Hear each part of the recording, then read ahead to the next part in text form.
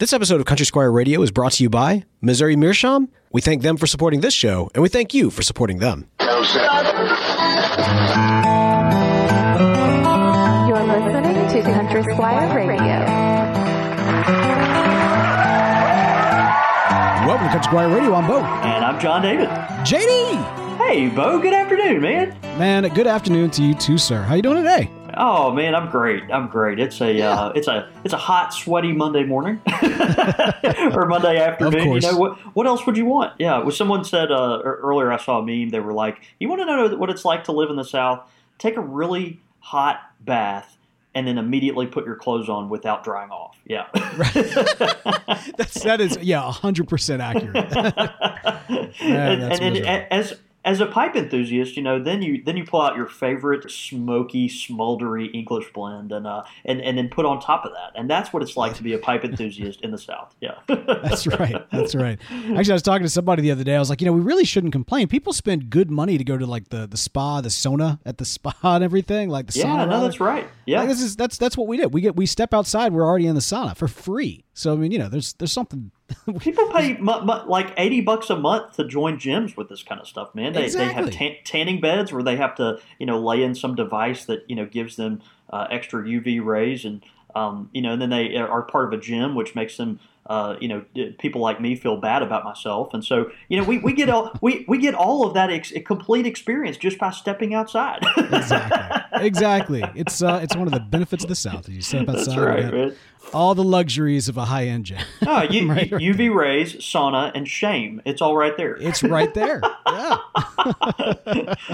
Man, good stuff. Yeah, I know that the summer is in full swing. I don't know, man. School's starting back this coming week, which for those of us with kids, we're kind of gearing up for it. My oldest starts on Wednesday, and then my youngest is still a few weeks out before her Montessori kicks in. But it's been that's great. Yeah. In fact, we're meeting the teachers tonight, so that's fun. Yeah, ready for school to start back. Big time ready for school to start back. It's so funny, man. I know all these photos of parents sending their kids off, and it's like, which one's more excited, the mom or the kid? And I'm pretty sure it's decidedly the parents. So tonight, when you meet the teachers, are you going to slip them a bottle of whiskey or something? Right. I don't know. It'll be interesting just to kind of get the setup. This will be her first full year. Of course, we did last semester. We kind of moved in the middle of the semester, which was a challenge. We're excited for it, man. We got a lot of stuff going on. I want to make mention of this because as this episode goes out on Wednesday, tonight, as it is, I will actually be giving a podcast chat, kind of leading a podcast chat over at the Black Walnut Cafe on Memorial here in Houston. That's going to be at 8 o'clock tonight. There is a content creators meetup.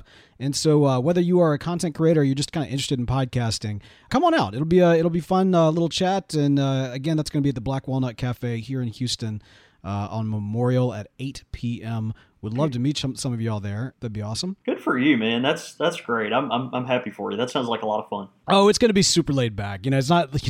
I've got like a canned class that I've given on podcasting, and I've got my my TEDx talk in my pocket that I can always go to. But this is going to be like super laid back. But I think it'll be a lot of fun, and it's always just great to meet some new folks and see what everybody's got going on. But man, you're going to be meeting perhaps some new folks, perhaps some old folks as you celebrate the 49th anniversary of the Country Squire. That's right. As this episode comes out on Wednesday, tomorrow, August 15th, 2019, in the year of our Lord, we are celebrating the 49th anniversary of the Country Squire. Actually, yesterday, August 11th, as we're recording, was the Country Squire's 49th birthday. But we're having the party on Thursday because people are more likely to hang out then. So really excited. This coming Thursday, 6 to 9 p.m., man. We're just so fired up. STG and Lane Tobaccos are going to be there, have all kinds of bulk tobaccos that we're going to do some buy three, get ones as far as, different ounces goes. The tins will be the same kind of setup. So buy three, get one. Got some door prizes, some giveaways. It's going to be a lot of fun. The cigar guys, of course, are they've got the big money, right? And so they're bringing some cool stuff as well. So if you're a cigar smoker, that'll be there too. The cigar and pipe folks will be both. If you buy the show deals, will be entered into a contest to win, man, a cigar bar or a tobacco bar. It's kind of amazing. I put some photos of it on our Friend Face and Insta Face and all that other stuff. Man, it's amazing. They're actually they've donated a a Diesel Cigar branded tobacco bar, and it's got a footrest, and I mean it's a bar. Yeah, how did that like you put this on Facebook earlier in the week, man? And I got to tell you, I was super jealous when I saw this thing. Like, y'all have upped the prize game. Like, y'all were just giving away like half-open tins of Orlik Golden Slice and past events. And now you got fully French, like, bar humidor type deals. Like, dude, I leave town for a few months, and this is what happens. and we up the game. No, it's so cool, man. Props to our friends at General Cigar, like throwing an awesome party. Of course, General Cigar now is partnered with Lane Tobaccos, Scandinavian Group Tobaccos. I mean, we're talking about Peter Stokkebye and Orlik, Balkan Sassini, just so many great brands there on the pipe side, but also the cigar side, Diesel, CAO, Punch, Macanudo, or La Gloria Cubana, some of these, venerated cigar brands. And so, yeah, man, they are bringing in the big guns, donating a tobacco bar for our raffle. It's got a built-in cigar humidor in it. It's crazy. So, come on. We're going to have, live music. Our listener and friend and club member Cooper Miles will be there playing, picking and grinning, and have some cold drinks, and it should be a good night. Man, it's gonna be a blast. I'm sorry I'm not gonna be there, and I'm still I'm blown away, man. Y'all are putting on a pretty incredible party. You might as well call it the 49th party / make Bo jealous party, because that is certainly a byproduct of this. Well, man, I hope everybody has a great time, and I'll be keeping up on social media to see all the pictures and everything. And that's the other thing, man. Normally, whenever we had these events, like I was doing like the live streaming thing, which often got us in trouble because somebody said something that they didn't want to say on camera. And then you'd get like an angry email the next day. It's like, I don't want my wife to see that. Exactly. Our family friendly podcast, and work friendly podcast. Sometimes we can't control what people say on our live shows, and so I know, right? And there's characters in the pipe world, and so it makes it a little fun. But anyway, we're thrilled, man. We will miss you, but anyway, if anyone is in the area, we'd love to have them swing by that night. And live stream it so I can watch. That'd be great. That'd be great. Because I'm not going to do it. No, exactly, man. Well, good stuff. We're really excited this week, as we mentioned in previous weeks. We got a Squire Select, which is very appropriate because it's been a minute, man. It's been a minute since we've cracked open the various beverages to enjoy with various pipe tobaccos. But next week, we will also be doing a tobacco talk. So this week, we're doing a Squire Select. Next week, a tobacco talk. Again, we're going to try to maintain this not necessarily tradition per se, but perhaps a practice of keeping y'all informed as to what you can expect around the corner. By the way, let us know. Do you like that? Do you care one way or the other? We want to make sure that we're giving you guys the show that y'all deserve. So let us know if you like kind of knowing what's to come. But anyway, so next week we got a tobacco talk. But this week, man, oh yes, this week Squire Select. So for those who have never listened to a Squire Select episode in the past, this is where we take various beverages, typically beverages, and we pair them with various pipe tobaccos. Now, we've done things like gin, we've done things like tea, but more often than not, we do like to go with a little bit of the brown water. I'm talking, of course, about whiskeys, scotches, bourbons, various spirits in that category. And today is no exception, man. We are doing it up classic Squire Select with some very, very delicious drinks that I'm looking forward to a sampling and reviewing because the people, man, for the culture, for the people, this is what the pipe community needs right now, is you and me drinking whiskey in the middle of the day and talking about the pipe tobaccos that would go best with them. And I think when you say what the pipe community needs, what you're really saying is this is what I need on a Monday afternoon when my kids are finally going back to school. Hey, look. I mean, we, in many respects, man, we do our best. We do our part to the community as a whole to represent well, right? We want to represent the pipe community. We want to represent the pipe community back to itself. We want to put on display what, really passionate folks who love the pipes, love the pipe tobaccos, love the community as a whole. Like, this is, so in many respects, yeah. You know what? I think doing it for ourselves is doing it for the community. Self-care, without self-care, you can't do anything. So there you go, man. It's important. You're basically, you're such a long-suffering person, Bo. Really, you should...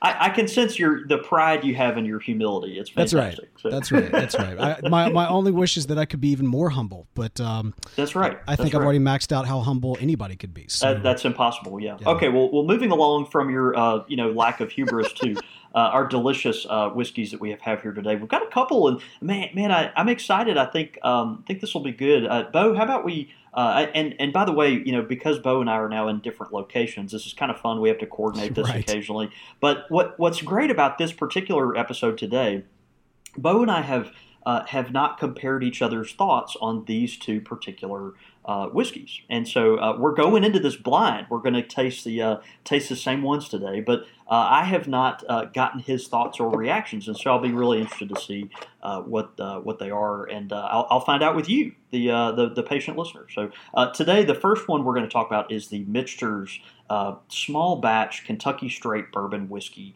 and it's the Michter's US #1. Ooh, I like that little cork pop. That was nice. This is a good whiskey. I think it's really good. This is something I have not tried until I reviewed it for this particular episode, and frankly didn't even know it was available here. Although have seen the label here and there before, but passed it over several times on the bourbon aisle at the local package store, and it's just one of those that I never really tried, I guess, and kind of had forgotten about. But man, really good stuff. It goes for, in our state, about $36.99 a bottle. That'll your mileage will vary based on your local excise taxes and all that kind of stuff. But self-proclaimed one of the oldest distilleries in the USA. That is a lot of these whiskey companies, right? What they do is they play up their story, which may or may not be entirely true. And so the Michter's name does go way back. I mean, we're talking, the mid 18th century, the 1750s here. And so, very lots of legacy there with the name. The distillery itself was it was in Pennsylvania and then was defunct for a while, and now the name is associated with the distillery that's located in Louisville, Kentucky. And so that's where this is produced. And this particular brand is more probably famous for their rye whiskeys, the ryes that they put out that are very high quality from what I understand. I've never had them. But if you hear people talking about Michter's, you will probably be more prone to be familiar. They are more likely to be mentioning their rye products. So a good product, kind of a upper mid range price, or kind of beginning that premium price point there. The distiller for years was a man named Willie Pratt. Who was in the business for a very long time. He was known as Dr. No because really? he would constantly tell his employees that his whiskey was not ready to go out. And so that kind of Dr. No. Yeah, exactly. It's just not good enough yet. It's not good enough yet. And that perfectionism, I think, really just helped their product continue to improve over time. And so today the master distiller is Pam Heilman, and she works occasionally with distiller emeritus Willie Pratt. And so this truly is a small batch whiskey. They market themselves as that. It says small batch whiskey on the bottle, but when we're talking small batch, we're talking 20 to 25 barrels at a time. Which is very, that's a craft, that's an artisan product. That's an artisanal, whiskey that we're talking here. So aged at least 8 years. If you're someone that hasn't had a lot of super premium whiskeys but want to branch out into something, a little more high end, this would be a good approachable step for you, I think. That's a really good way to put it, John David. Yeah. Is that a good way to put it? Yeah, so. I'll be interested once we sip it here in a second to get Bo's feedback on it a little more. But this is a very approachable whiskey. It's complex, lots of flavor, but the superlatives are not so They're not so pigeonholed where you can't just approach this from a lot of different palate backgrounds. I just think it's a good gateway whiskey. It might be the Frogmorton cellar to English blends as this is to premium whiskeys. Right now, I'm not pairing this with Frogmorton today. I was about to say number one, I know, right? Number one, that would be cruel because you can't get it anymore. Number two, we've paired things with the Frog before, but yeah. So anyway. Let's you want to take a little sip? Yeah, let's. Wait, I tell you what. You want to describe just the bottle and then also the color of the whiskey? Yeah, and actually, you know what? Let me mention this too. Like, so Michter's actually came on my radar very, very recently. As I was watching Netflix's, I think this is season 3 of Jessica Jones, which is the last of the Marvel Netflix series. Now I know, John David, you don't know what Marvel is. They are Hollywood yet now, and yet you don't know who they are, and that's fine. That's fine. All I hear was Netflix, and then I heard wah wah wah Gumby wah wah wah. Right. Well, anyway, so Marvel, the Marvel heroes, they had their kind of the Netflix series, which was connected to the movies, but only slightly, and now it may seem like they might not be connected at all. But the last of the deal that Marvel had with Netflix, the last of the series they were putting out was season 3 of Jessica Jones. Now, Jessica Jones is a private eye, but she is a superhero, even though she does not want to be a superhero. So she has all these super abilities, but she doesn't wear a costume. She doesn't even like using her super abilities.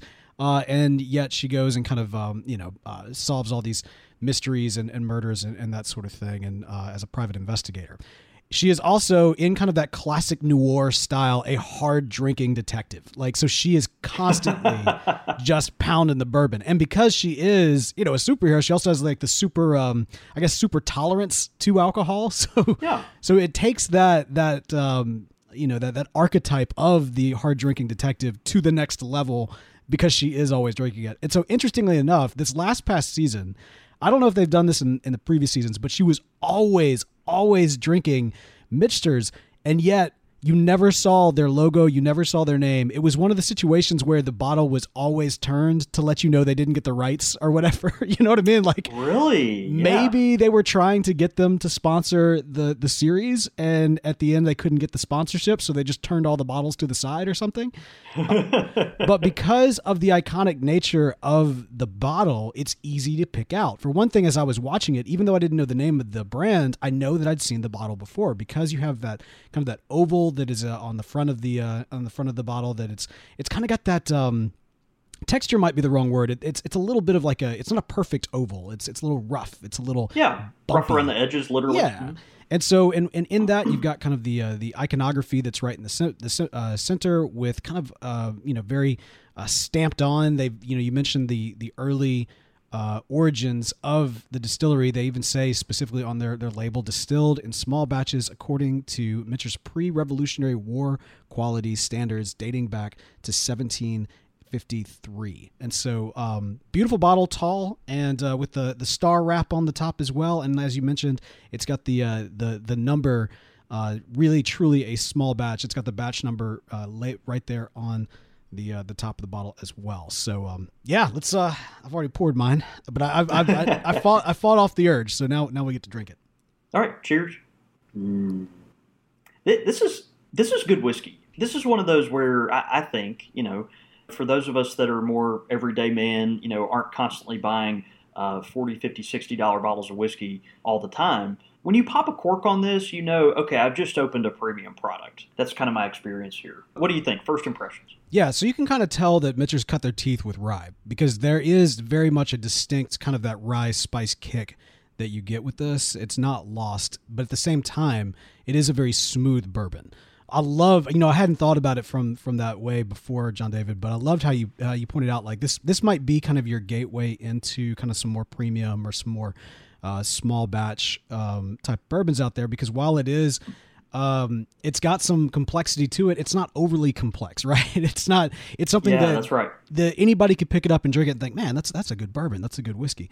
But it also it's done in such a way that it does have that kind of rye highlighted in the experience, and honestly it's just good. Like it's just really good kind of like cabinet bourbon, to be honest. I mean, like I don't mean like it's pushing on the higher end, but it's a little bit on the lower side of the higher end, so it's like right up my wheelhouse. This might be exactly. my new go-to, honestly.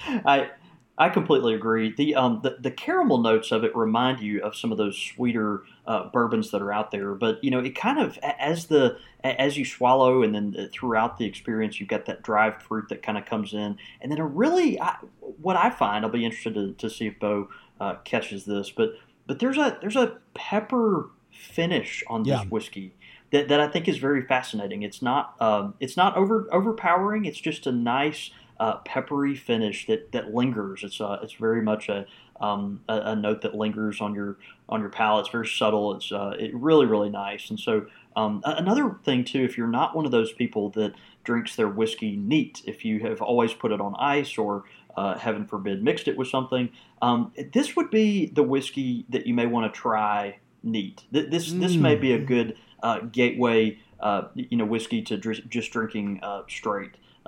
Just a really good sipping whiskey just by itself. Super smooth, but also good on the rocks as well. So, it's fast becoming like one of my top 3. Buffalo Trace is still very, very high up there for me. And then Old Soul from Jackson's Cathead Distillery is probably. I mean, like honestly, that might have the number 1 slot just because of the home field advantage. But it is, if not number 1, it is a very close number 2.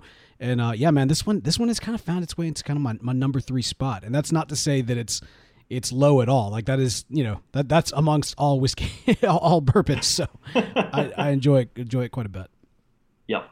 Oh, well, man, as far as the pipe tobacco pairing that we have today, I think this pairs really well with this particular one. So we're going with Rattray's Marlin Flake. Rattray's, interesting. Of course, okay. Rattray's, of course, been around a long time. In more recent years has been kind of difficult to get your hands on. But, the shipments of Rattray's are regular. It's just not something that you can get necessarily at will anytime you want. You may have to wait, a few weeks before your favorite tobacconist gets their hands on some. But Marlin Flake is great. There's a mellow, natural sweetness to this particular tobacco.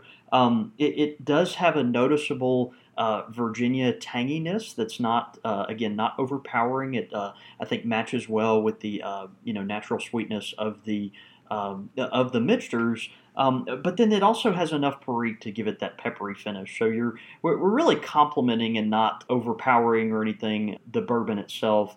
As all Rattray's, Virginias are to me, they are sipping tobaccos. They're tobaccos that you're going to want to smoke slowly and intentionally, and I think that's the best way also to enjoy the mixtures as well. And so as you're kind of going back and forth, swapping your pipe for a sip of this delicious bourbon, going back and forth, I think it's going to pair really, really nicely. And I'll be interested if you have the chance to tell me what you think. All right, man. It's a good pairing right there. Yeah, I had not. This sounds terrible, man, but Rattray's is not normally like on my radar. I mean, like it's not. Yeah. When I kind of think about, again, not to give like a top 3 list here, although at some point, actually, that might be an interesting episode, us to give like our top 3 pipe tobaccos that are kind of in our go-to. But like, no, Rattray's is not currently part of my rotation. But maybe, I don't know, maybe I need to switch that up. I mean, that's the beautiful thing about Squire Selects is it can force you to expand your palate. If your love of one thing pairs well and nicely with a different pipe tobacco that you're don't normally smoke all that much, it's like, oh, you know what? Now I got an excuse to. That's exactly right. I think that's the thing, and the beauty of this is it forces the listener to maybe reconnect with tobaccos that they have forgotten about or ones that they weren't aware of. In Rattray's, it's not particularly known for its aromatic tobaccos. They've only got a few, and they're not particularly well known. These are more Virginia forward tobaccos, English blends, tobaccos that are a little more maybe sophisticated in their leaf choices, but they do occasionally have some flavorings, and I think are really tasty. So if you can get your hands on some, they're excellent tobaccos in their own right, but I think pair really well with the mixtures today. That's good, man. All right, so next up we've got 1835 bourbon whiskey. Yeah, now I'm interested to see, Bo, what your thoughts are on this particular one. Again, we have not discussed this beforehand at all, so yeah, I'll be really, really interested to see. This is a 90 proof whiskey, bottled in Texas. 1835 was the year of the first Battle of Texas, where the independence was declared, and actually it goes also by Lone Star 1835 bourbon, and it doesn't say Lone Star on the bottle, but at the very top of the whiskey there is the iconic Texas Lone Star there that you always associate with the state. 1835 bourbon. It also says "Come and take it," which I love. Of course, that's a Texas thing. Texas mindset, right there, right? That's right. 1835, a flag was hoisted at this battle with a cannon on it that says "Come and take it," basically daring the opponents to come get them. And of course, this flag, this "Come and take it" flag, is still, yeah, exactly, and it's still very much kind of iconic in Texas lore. And if you've been to the state and hunted around some of those Texas gift shops and things like that, gosh. where folks are selling armadillos and all that kind of stuff, I'm sure you've seen it. But really iconic and a good story behind that. But did you know this is something I did not realize when we bought our house? But our neighborhood has a rule that you cannot fly any flag except for the Texas flag. That does not surprise me. Can you believe that? That's crazy. That's crazy. That does not surprise me. Yeah, I mean, leave your Texas Longhorns, your Texas A&M flags, your like Mississippi State, LSU flags. Leave those at home. But if it's the Texas flag, that's welcome. Yeah, and almost required. Like we don't currently have one. Although I do have Texas flag pillows, which I think I mentioned that on here. Like I was trying not to be like that guy, and then we literally couldn't find any outdoor pillows beyond those that were the Texas flag pillows. So it was like, all right, let me get two of these. I mean, what you have to be comfortable. So no, it's true. Good. They're that kind of iconography is prolific. Iconography is prolific, obviously, through the state of Texas. And so there's not this is a smaller company. It's a Texas-based company. This is if you don't live in the state of Texas, you probably will not find this particular whiskey. To be honest with you, there's not a lot of information about it. It's pretty unassuming. I think in some sense it was an attempt for this particular distillery, the North Texas Distillery, to kind of take advantage of that Texas pride, right? And so it's one of those things that's going to be more locally based, and interest, I think, will be more local. But Bo, you want to describe the bottle? Yeah, man. So as you say, it does have that Texas iconography, kind of right front and center with a big cannon right in front of you. The 1835 is done in kind of a calligraphic kind of way. So it was almost like it was written right there with that "Come and take it," not just in like Times New Roman. I mean, this is done with kind of that calligraphy style, an exclamation point right there at the end. The bottle itself, I'm not sure what the shape is considered, but it's almost that kind of wide medicinal shape in terms of if you kind of go into an old pharmacy, you might see the kind of these larger bottles, or even like a mouthwash, kind of like a very, very nice mouthwash type of thing, like a Listerine bottle. Yeah, and it is interesting because one of the biggest adjustments to moving to Houston has been the fact there is so much here. Like there's so many more options, there's so much more going on, and for somebody who, born and raised in Mississippi for the vast majority of my life, options can be overwhelming. So I went down to the package store here called Specs, and they have got like a wall. If you live in Texas, you know what Specs is. Right, exactly. And they've got like walls and walls of bourbon. Like, back home we got a couple shelves, and they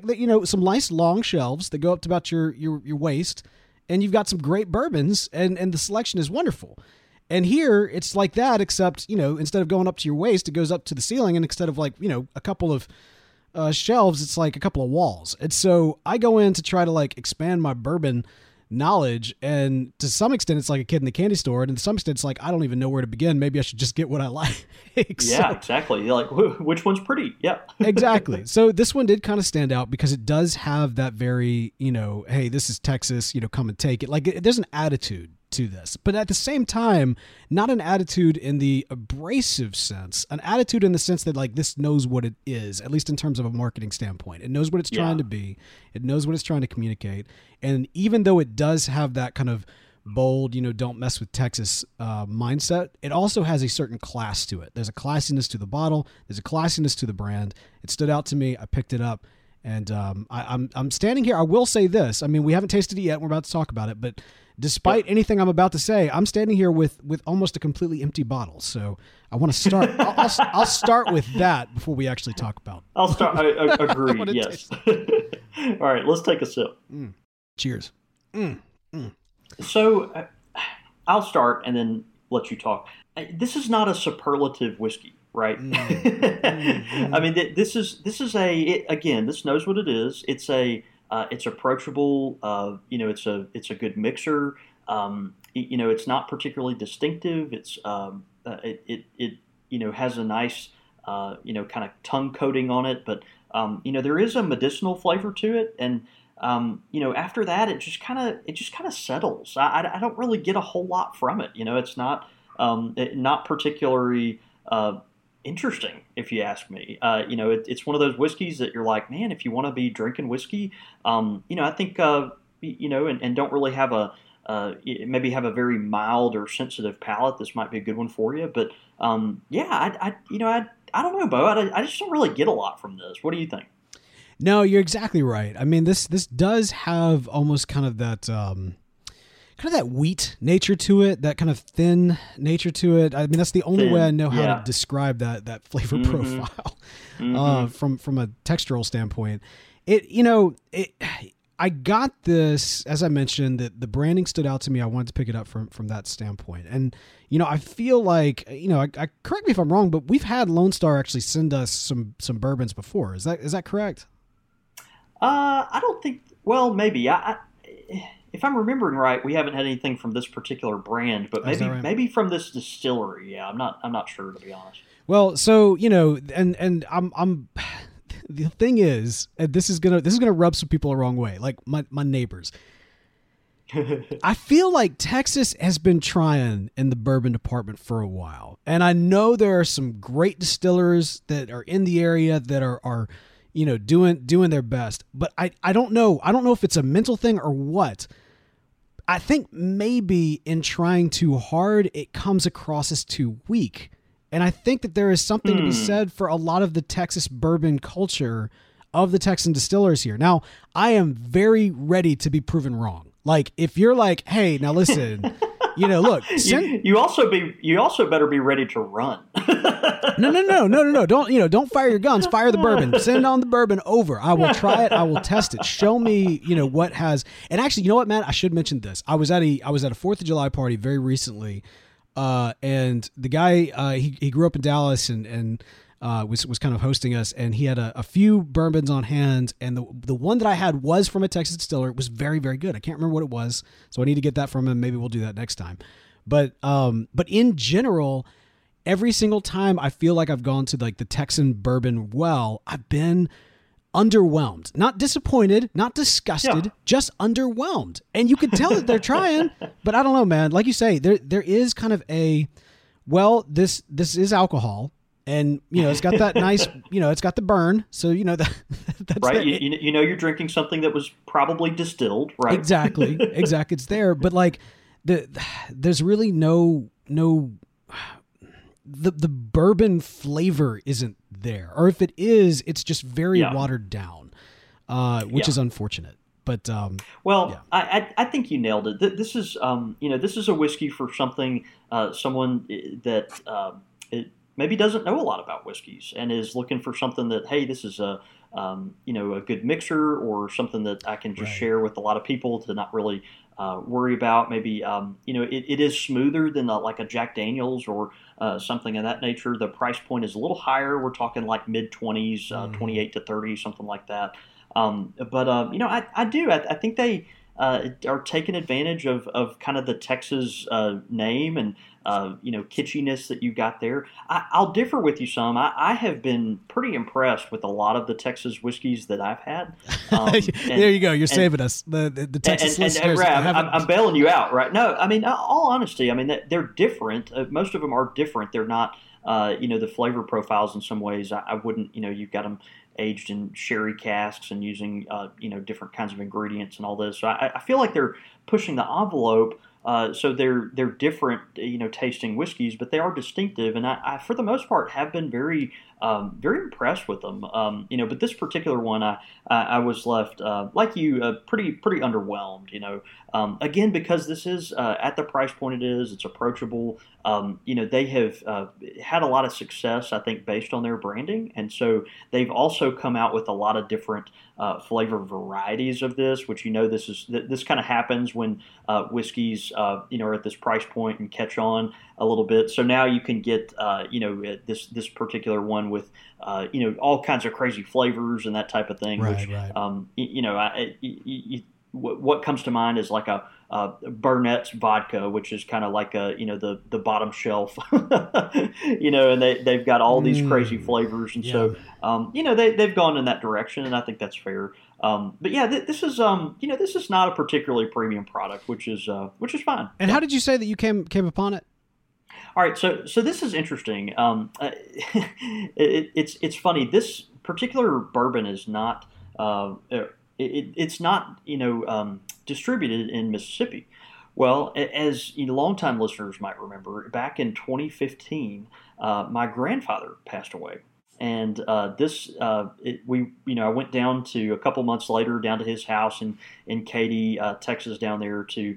We were cleaning his house up and packing stuff up and sending things to the thrift store and things like that, just all that kind of stuff. And so he had one bottle of whiskey left in his liquor cabinet. And actually, Papa had an entire bar. It was really one of these old 1980s houses, just early McMansion kind of thing. But it was a nice house, and he had this little wet bar in there that I always remember growing up very fondly. I would go back there as a little kid and pretend that I was a bartender and that kind of thing. It was a neat little area of his house. And so I went back there just kind of reminiscing and, missing my Papa. And he had one bottle of whiskey left, and it was this 1835. And so this is the same bottle that I'm actually drinking from today. Pretty cool. It's about a fourth full, about a quarter full. I only sip on it on, occasions when I'm kind of thinking about him or reminiscing about old times, that kind of thing. But I was very close to my grandfather. He was quite a man, and we've talked about him some before on the show. D-Day veteran, one of those that just larger than life kind of guys, and self-made man and all that. But anyway, this was his last whiskey, and he had obviously enjoyed almost the entire bottle, but had some left, and I always like to think saved it for me, and so so that's what that is. And it's funny, it's not particularly great whiskey. Well, I mean, like you got that really ancient bottle of Old Charter in the shop for the exact same reasons. You know what I mean? Like, that's it. There is something to be said about the previous generation, and there's, okay, so every generation brings something to the picture, right? And as much as the previous generation, or at least that specific generation, brought to the picture, quality whiskey wasn't it. They had what they had and they enjoyed what they got. And it's funny that a lot of these brands will really kind of tote the fact they've been around forever, but honestly, that's not necessarily always a plus. But the thing that makes it, and this is true, I think, of a lot of even a lot of like hamster tobaccos as well, is that we associate that particular brand, that particular whiskey, that particular pipe tobacco, that particular smell, that particular taste with the people that we love and the people that made an impact on us. And so regardless of, whether or not it's, Captain Black or 1835, it may hold a special place because it does connect us, with the ones that we loved and the ones that set us on the path we're on today. That's exactly right. So it's cool for me, but if you're one of those people that love a real high quality whiskey, something that's interesting and lots of nuanced flavors and all that kind of stuff, you may want to steer clear. And so segueing from that into the tobacco pairing, this should be interesting. You didn't pair it with Captain Black, did you? I didn't. I didn't. Yeah, or Captain Black Grape or something like that. No. I paired it with a really good aromatic. I paired it with a respectable aromatic that, this is I kind of feel like, if you're sipping this particular whiskey, you need the tobacco to take over. You really do. It's not it's not something that you're really gonna complement as much as just kind of the whiskey and the sipping part might just be the sensory thing, like you said, like, oh, I'm drinking alcohol and this is fun, and I'm also going to smoke my pipe, right? And so the tobacco we paired it with, of course, is a very popular aromatic. It's Autumn Evening from Cornell and Deal, and Autumn Evening, I feel like this is a good pairing because it kind of rounds out what a lot of the 1835 is missing. It's kind of the malty, mapley, sweet, oaky that's there. It's bringing those things to the table that I think the 1835 is kind of missing, to be honest with you. Again, this is probably a pretty good mixing whiskey. It would be on the higher end of a whiskey that you would want to mix. I will say that, like, if you're going to mix this whiskey, that's on the higher end of blending, whiskeys you're going to make a cocktail out of, kind of thing. I would think anyway. Or at least whiskey and Coke or something like that. So the Autumn Evening, it's one of those that when you open it, it's going to be relatively moist and will take a little time to dry out. Some people let it dry out some and before they load up their pipe full. But once you do that, I think it's good, and let it kind of simmer there at first. It'll dry out as you smoke it, and then be a good burner after that. Makes the room smell great too. So that's it. Well, great pairings. The great thing is, like, I was really excited about these whiskeys because I had feelings that, like, and this is always the truth with Squire Select. There's always great stories that comes out, right? There's always the great, yeah, that's right, stories that are connected with them or with the pipe tobacco that's paired. But, the best thing I think that any of us can do when we think about a story and kind of enjoying a story together, it's enjoying a story over a quality whiskey and also a great quality smoke, like the kind of smoke you can get from the pipes from our good friends at Missouri Meerschaum. That's exactly right, man. Of course, these whiskeys have a story, but as we all know, Missouri Meerschaum has a story as well. And this is their 150th anniversary. It's pretty cool. Our very own Liz Stevie, who works at the Country Squire, she does a lot of our mail order stuff. She is on her honeymoon right now.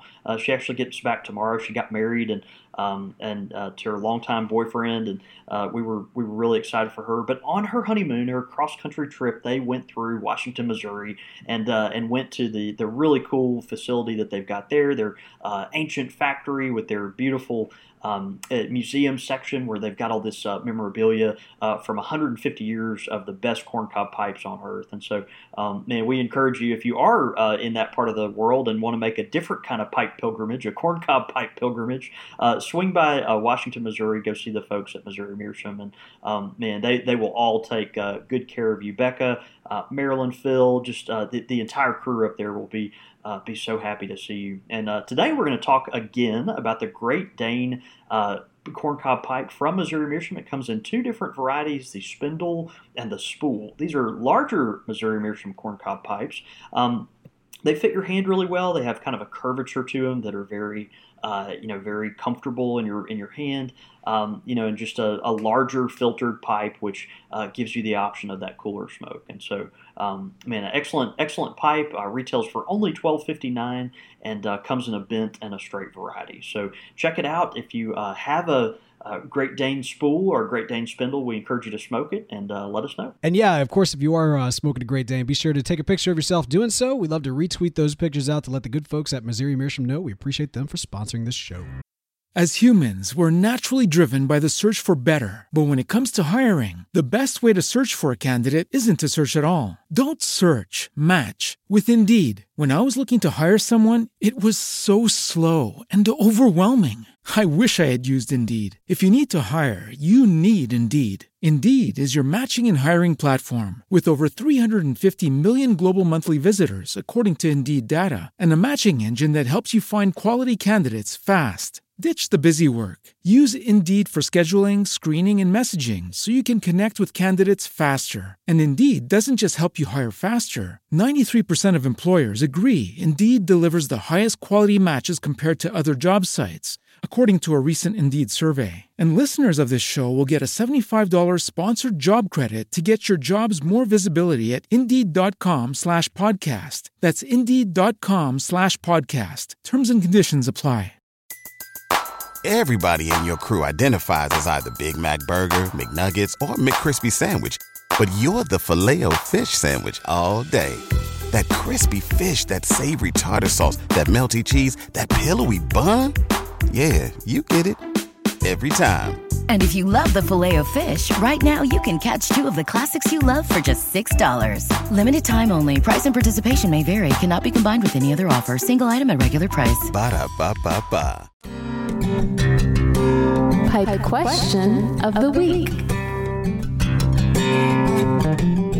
Pipe question of the week coming in from Ryan Smith. Ryan asking a very important question for those in Ryan's situation. What are the different steps that I should take in cleaning and caring for a reverse calabash pipe?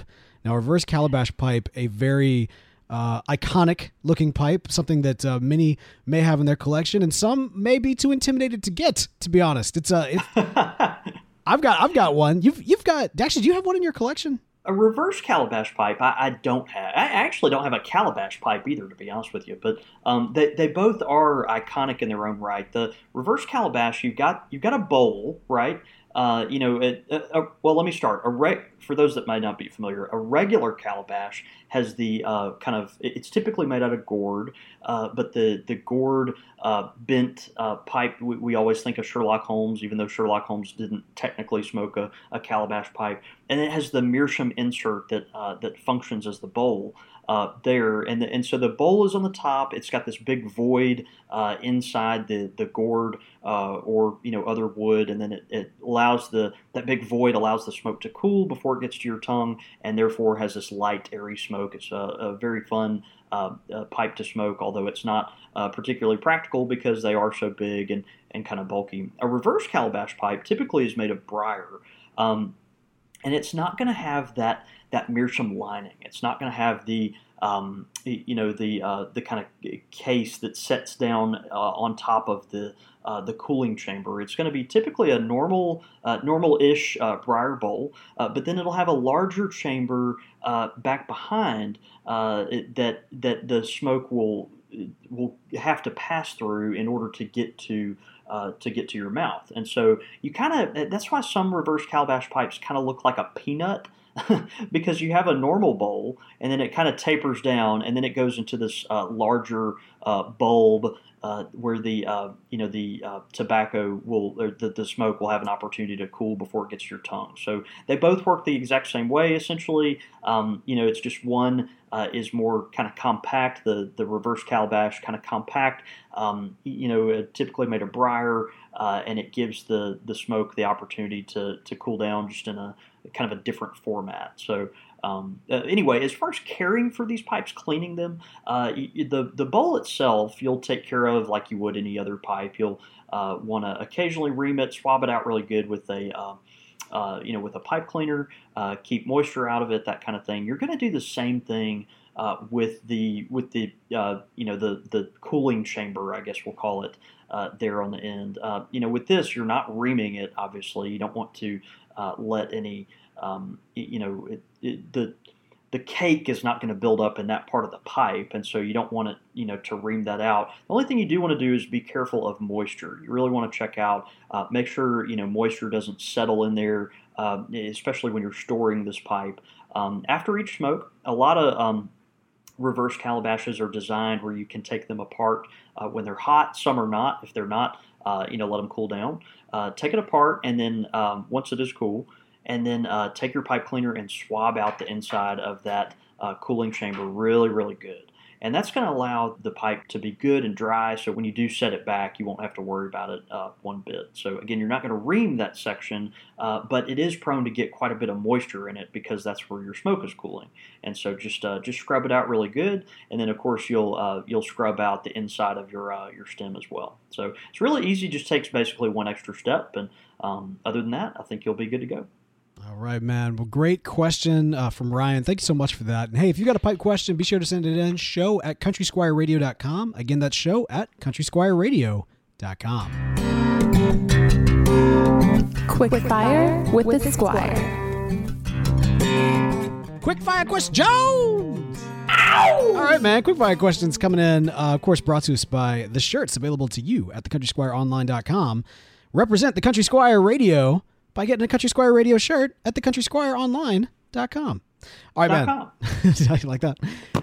Brian Levine. This is a guy who wrote in with some questions. Let's see what Brian Levine has to say. We're actually continuing on some of his questions from last week where he was trying to get us in trouble with our wives. So we're continuing. So we choose the ladies. All right. This is actually, I find this to be relatively inappropriate given our age context. But I think when Brian was younger, maybe Supergirl was older. Right now, Supergirl is a child, so it doesn't. All right, so Catwoman or Supergirl? I don't even know what a Supergirl looks like. I mean, my wife is a Supergirl, but as far as a cartoon character, comic book character, I have no idea. I do know who Catwoman is. For a variety of reasons, I'll go with Catwoman. So Supergirl, just a little context. She is Clark Kent, Kal-El of Krypton, Superman. She's Superman's cousin. And so the idea was that she was sent to Earth in kind of a way she was supposed to care for baby Superman. And but her ship got stuck or frozen or went off course. And she was kind of caught in suspended animation so that by the time she lands on Earth, Clark Kent has already grown up, or Kal-El has grown up and become Superman, and so now her younger cousin is actually much older than her, and so she ends up kind of being a pseudo sidekick to Superman, but she also definitely is kind of her own hero in her own light. And actually, I say, in the comics, at least our comic book version of Supergirl is very much like a child, but I guess the Supergirl that's on the CW is much older. So I'm gonna say Catwoman. Supergirl's great. you get this Selena Kyle. You got a little bit of a little wild streak. You gotta go for this. That's good. And then finally, for the last of Brian's, Wilma Flintstone or Betty Rubble? I guess I'll go with Wilma Flintstone. Huh? I mean, she's more the main character. Kind of, she's got that, those stone pearl things around her neck, and they both do. They both do. Yeah, I guess they do. I don't know. I mean, yeah, we'll go with Wilma. I mean, she's right there with Fred. Is it a redhead thing? Is that why? Again, you and Brian both are going to try to coax me into all kinds of trouble with various women in my life, and I'm just going to leave it at Wilma Flintstone. Yeah. I'm actually kind of surprised, man. As a former and to some extent current therapist, Wilma and Fred had some issues. That was not a healthy marriage. There's some stuff there. I think there's a lot probably unhealthy about the Flintstones. They're running on the streets to make your car go and eating giant slabs of the side of dinosaurs and all that kind of stuff. I mean, I don't know, man. There's there's a lot happening. This is true. No, between the two, probably Betty. I don't know, man. It's difficult. I'd be curious what Wilma would be like. What was single Wilma like? What was Wilma before Fred like? And I feel like Fred and Wilma are very it's not a good marriage. It's not a good thing going on. They weren't right for each other. I mean, they're making it work for Bam Bam, or not Bam Bam, Pebbles, right? Pebbles is their kid. It's lost on me. I think it's Pebbles. I think Bam Bam is actually Betty and what's his sidekick's name? Fred. Fred. That guy. Fred Flintstone and Barney Rubble. Barney. So right. So Barney, her husband. Right. Barney and Betty, Fred and Wilma. No, I'd probably go a little bit more Betty. Okay. No. All right. And since we're gonna throw one additional in here to round it out a little bit. And this I think I will get you in trouble. It wouldn't be the first time. And you know what? I'm gonna throw one. I'm gonna throw an extra one in here because I did the math wrong, and we really need 3 to call it a successful quickfire question. So I'm gonna go with Julie Andrews or Audrey Hepburn. Ooh. Okay. Julie Andrews or Audrey Hepburn? Like back in the day, I mean, like, Yeah. Okay. Yeah. No, that's fair. Because she got to go. Yeah. Anyway. Oh, that's funny. Listen, you go back and you watch classic Mary Poppins, and you're like, oh, okay, all right. Like when you're a kid, she's like an older woman, but like when you're our age now, you're like, dang, girl. Oh man, that is out of control. I'll probably go with Audrey Hepburn. Yeah, I mean Julie Andrews. Loved The Sound of Music and all that. But yeah, I'll go with Audrey Hepburn. Well, I mean, in terms of honestly, both these women are incredible in terms of talent. Man, you know what? When I kind of pulled this one out of thin air, I didn't realize actually how difficult this was going to be. Because you're right. Oh man, oof. I'm going to go Audrey Hepburn just because there's a classic Hollywood like aura around kind of who she represents in kind of filmography from that standpoint. But again, you're about to find this out as a dad when you start going back and rewatching some of the movies from your youth. You're like, that old woman that you saw when you were a kid is like now younger than you are now. And you're like, okay, all right. What's up, Julie? It's a strange feeling, but I know.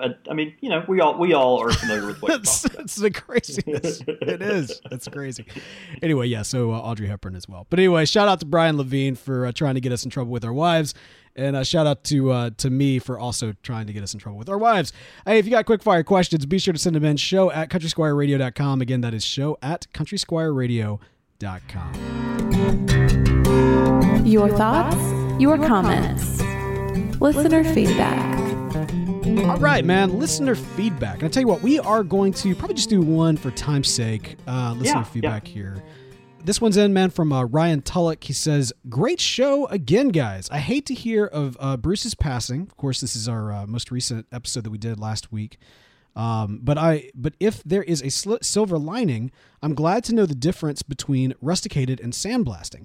I've been smoking pipes for years now, but never knew the difference, or at the very least thought they were two names that meant the same thing. That probably makes me sound ignorant, but that's why I love listening to the show, not to feel ignorant, but to learn things about my favorite hobby. Keep the smoke rolling." And again, that is from Ryan Tullock. And let me just say this, Ryan, like, honestly, like, even in the early days of Country Squire Radio, that was me. Like, I did not know the difference between rustication and sandblasting. And even when John David was actively like educating me in front of everybody, it still wasn't quite ringing clear. I thought in some way they were like taking some sort of like almost like a laser pointer like approach to sandblasting to get the rustication or something of that nature. Like it just was not registering with me at all. So you are not alone, and I'm sure it's not just the two of us either. Yeah, that's one of those things that your ability to kind of determine the difference between those, man. We're glad to play a little part in that, and of course one of the best sandblasters in history, of course, was Bruce Weaver, and it's been neat to see folks over the past week, appreciate that and pull out those sandblasted pipes and really kind of reintroduce themselves to that art form. So anyway, man, thanks for the comments. Great to have you on board, and we're so glad you're with us. I'll pull the curtain back just a slight bit here. And with last week's episode, generally we record these episodes, we talk about whatever topic it is we're talking about. And, I then have the task of trying to figure out how to market the episode, right? Like, it needs a name, it needs a title. And, with our series, like, for example, Squire Select this week and Tobacco Talk next week, like, those are canned situations. Like, here's the name of the series, here's the thing that we're discussing, and you call it a day. But when it's something that's topical, generally we like to give it kind of a funny spin, or we like to do some form of alliteration. And of course, the subject matter is crucial in terms of, especially the educating the listener base. We try to do that as much as possible every single episode to some extent.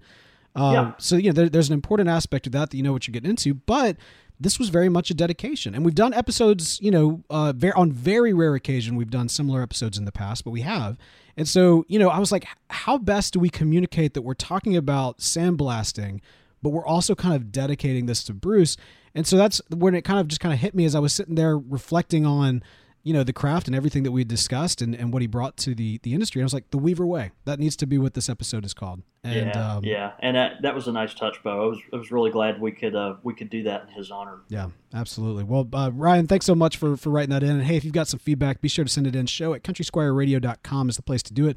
Also, you can follow us on Twitter @SquireRadio, or you can follow me. I'm at The Real Bo York. I'm at John David Cole, or you can get us at the shop at @_Country Squire. Of course, all that information and more can be found at countrysquireradio.com. Well, John David, hey, day drinking. Here's the day. I know, right, man? Yeah, that's exactly right. This has been good. It's been good stuff. It's been good to not just get back behind the mic, but also get back behind the bottle. That's right. Look.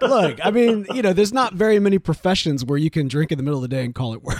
No, I know, right? Yeah, so we should really take advantage of this. Every time I want to complain about work, I think, I get to do this for a living. This is not a real job. That's right. Your job is to do the thing that people do when they're trying to get away from their job. No, that's right. That's right. Yeah. Very blessed. No, man, I had fun. Good hanging out again today. Absolutely, brother. Well, hey, let's go have a day. See you, buddy.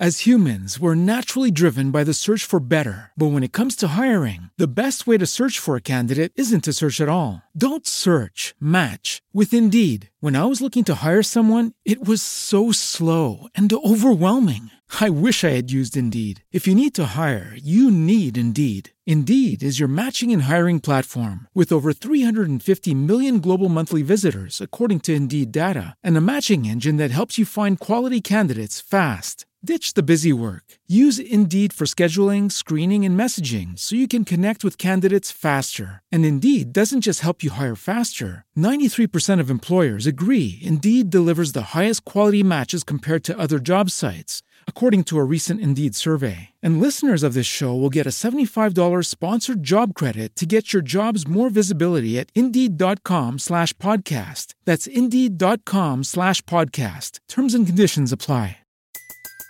Everybody in your crew identifies as either Big Mac Burger, McNuggets, or McCrispy Sandwich. But you're the Filet-O-Fish Sandwich all day. That crispy fish, that savory tartar sauce, that melty cheese, that pillowy bun. Yeah, you get it. Every time. And if you love the Filet-O-Fish, right now you can catch two of the classics you love for just $6. Limited time only. Price and participation may vary. Cannot be combined with any other offer. Single item at regular price. Ba-da-ba-ba-ba.